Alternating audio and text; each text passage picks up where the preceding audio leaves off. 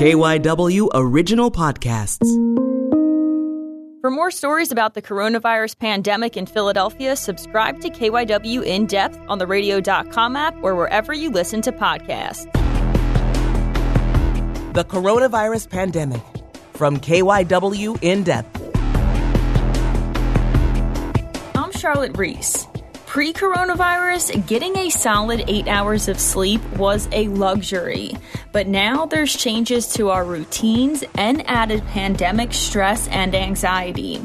I've spoken to friends and family who have been struggling with restless sleeping, odd sleep schedules, and the all-too-usual crazy dreams. So I wanted to find out who else has been dealing with sleep problems, and maybe even why it's happening. Dr. Philip Gehrman is an associate professor in the psychiatry department at the University of Pennsylvania, who specializes in research and treatment of sleep disorders. Definitely around this time right now, I've been talking to my friends about sleep and how our sleep schedules are different right now than before the pandemic started. Some of my friends say, they're sleeping more, some are sleeping less, but pretty much everyone I've talked to says their sleep has been affected. Now, are we alone in this, or have you been seeing similar things? Sleep seems to be one of the hottest topics right now because you're certainly not alone. Lots of people are finding that their sleep has changed these days. And I appreciate that you said for some people it's worse, some people it's better, because a lot of people have been focusing on just the bad side of things. Right, definitely. And can you just talk about common causes for trouble sleeping and before the coronavirus pandemic and maybe, if things have changed? So both before and during the pandemic, one of the most common causes of insomnia is stress and anxiety. I often say that when we're under stress, sleep is often one of the very first things that's affected.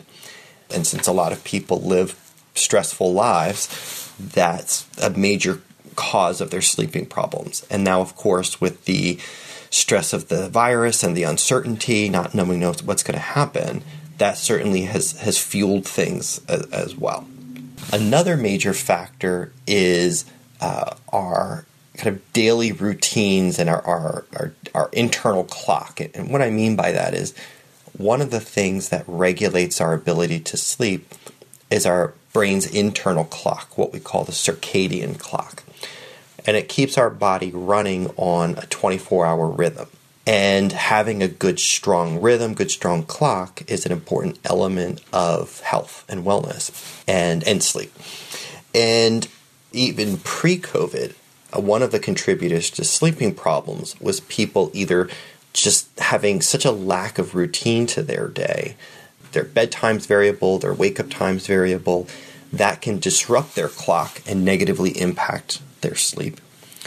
And certainly that's just been worse these days. A lot of people are just lacking a good regular routine. Their schedules all over the place. There's less distinction between work time versus home time or school time. It's kind of all blurring together. Now, ironically, this is also where some people are really benefiting from the current conditions as far as their sleep is concerned. It's because sometimes people's internal clock is not matched well for their schedule.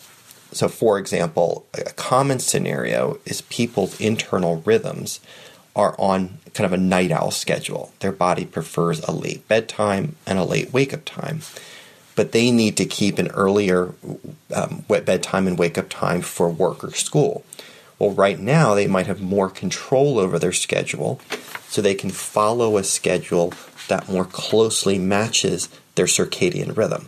And that's allowing them to sleep better. So I think for some people, the lack of routine is weakening their rhythms and making their sleep worse. For other people, having that flexibility to follow their rhythms is making things better. Right, that makes sense. Everybody's a little bit different. And but, another big thing I guess it goes along with sleeping, but is dreams. Can you talk a little bit about dreaming? I mean, I hear people right now, like, all they can dream about is the virus somehow. It's linked to their dreams, or, they have more panic or jumping dreams. Can our moods and what's happening around us really affect our dreaming? Absolutely. I mean, there's been debate for centuries of what our dreams mean, and without, but you don't have to kind of interpret the meaning of dreams to understand that. The way I often describe it is the emotional experience we're having in our waking hours can translate into the emotional content of our dreams. So if we're more stressed out or anxious during the day, that tends to contribute to more stressful dreams at night. And same thing, if we're having positive emotions during the day. So definitely a lot of people are experiencing stranger dreams, more intense dreams, more stressful dreams, and that's likely just a reflection of what their emotional experience is during the day. Mm. As you mentioned before, some people are maybe sleeping too much or too little right now, or restless sleepers. What are some differences between sleeping too much and not enough? And do they affect us in different ways? Yeah, we know that it seems like for most adults, 7 to 8 hours of sleep per night is optimal. I mean, although again, along the lines of individual variability, some people need more, some people need less. But 7 to 8 is kind of optimal for most people. What we know from a lot of research that consistently sleeping too little, and we usually define that as like less than 6 hours per night, is a risk factor for a whole host of health problems.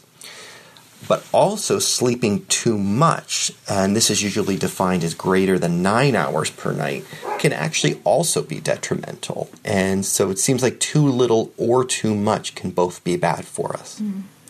And, is it important right now to pay attention to how our sleep is being affected? Or do we, kind of get a hall pass considering everything that's going on?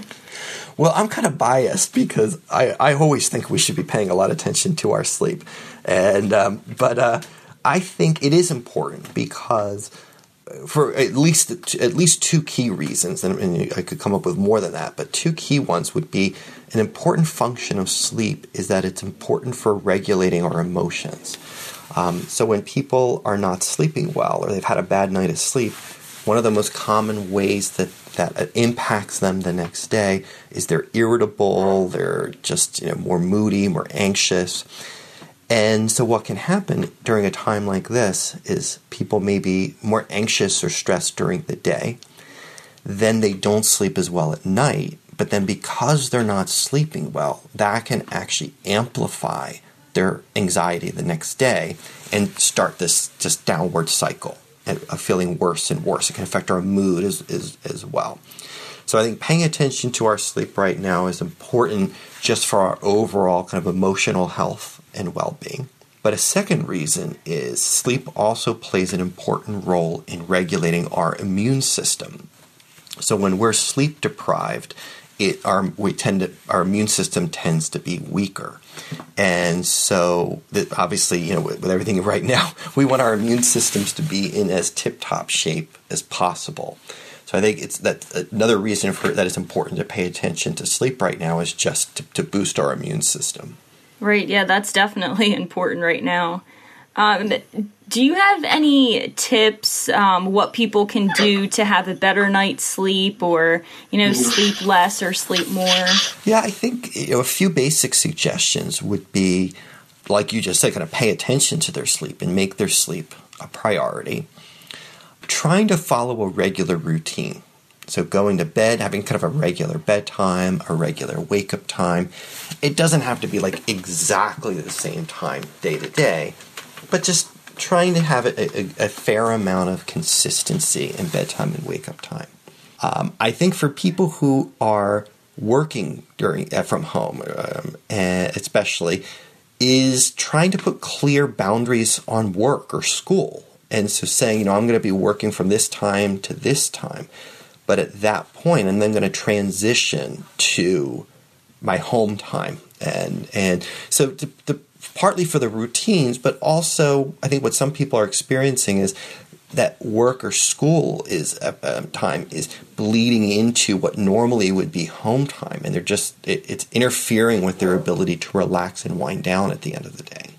I think kind of similar to that point is just making sure people are using at least an hour before bed, ideally even more, for relaxing, winding down activities. So not watching the news before bed, that's for sure. Just making sure they're taking that time for activities that they would find relaxing and not too stimulating. So those are a few basic things that people can do usually relatively easily. That's it for this episode of KYW In-Depth Coronavirus. For more stories about the coronavirus pandemic here in the Philadelphia area or how it's affecting you, subscribe to the KYW In-Depth podcast.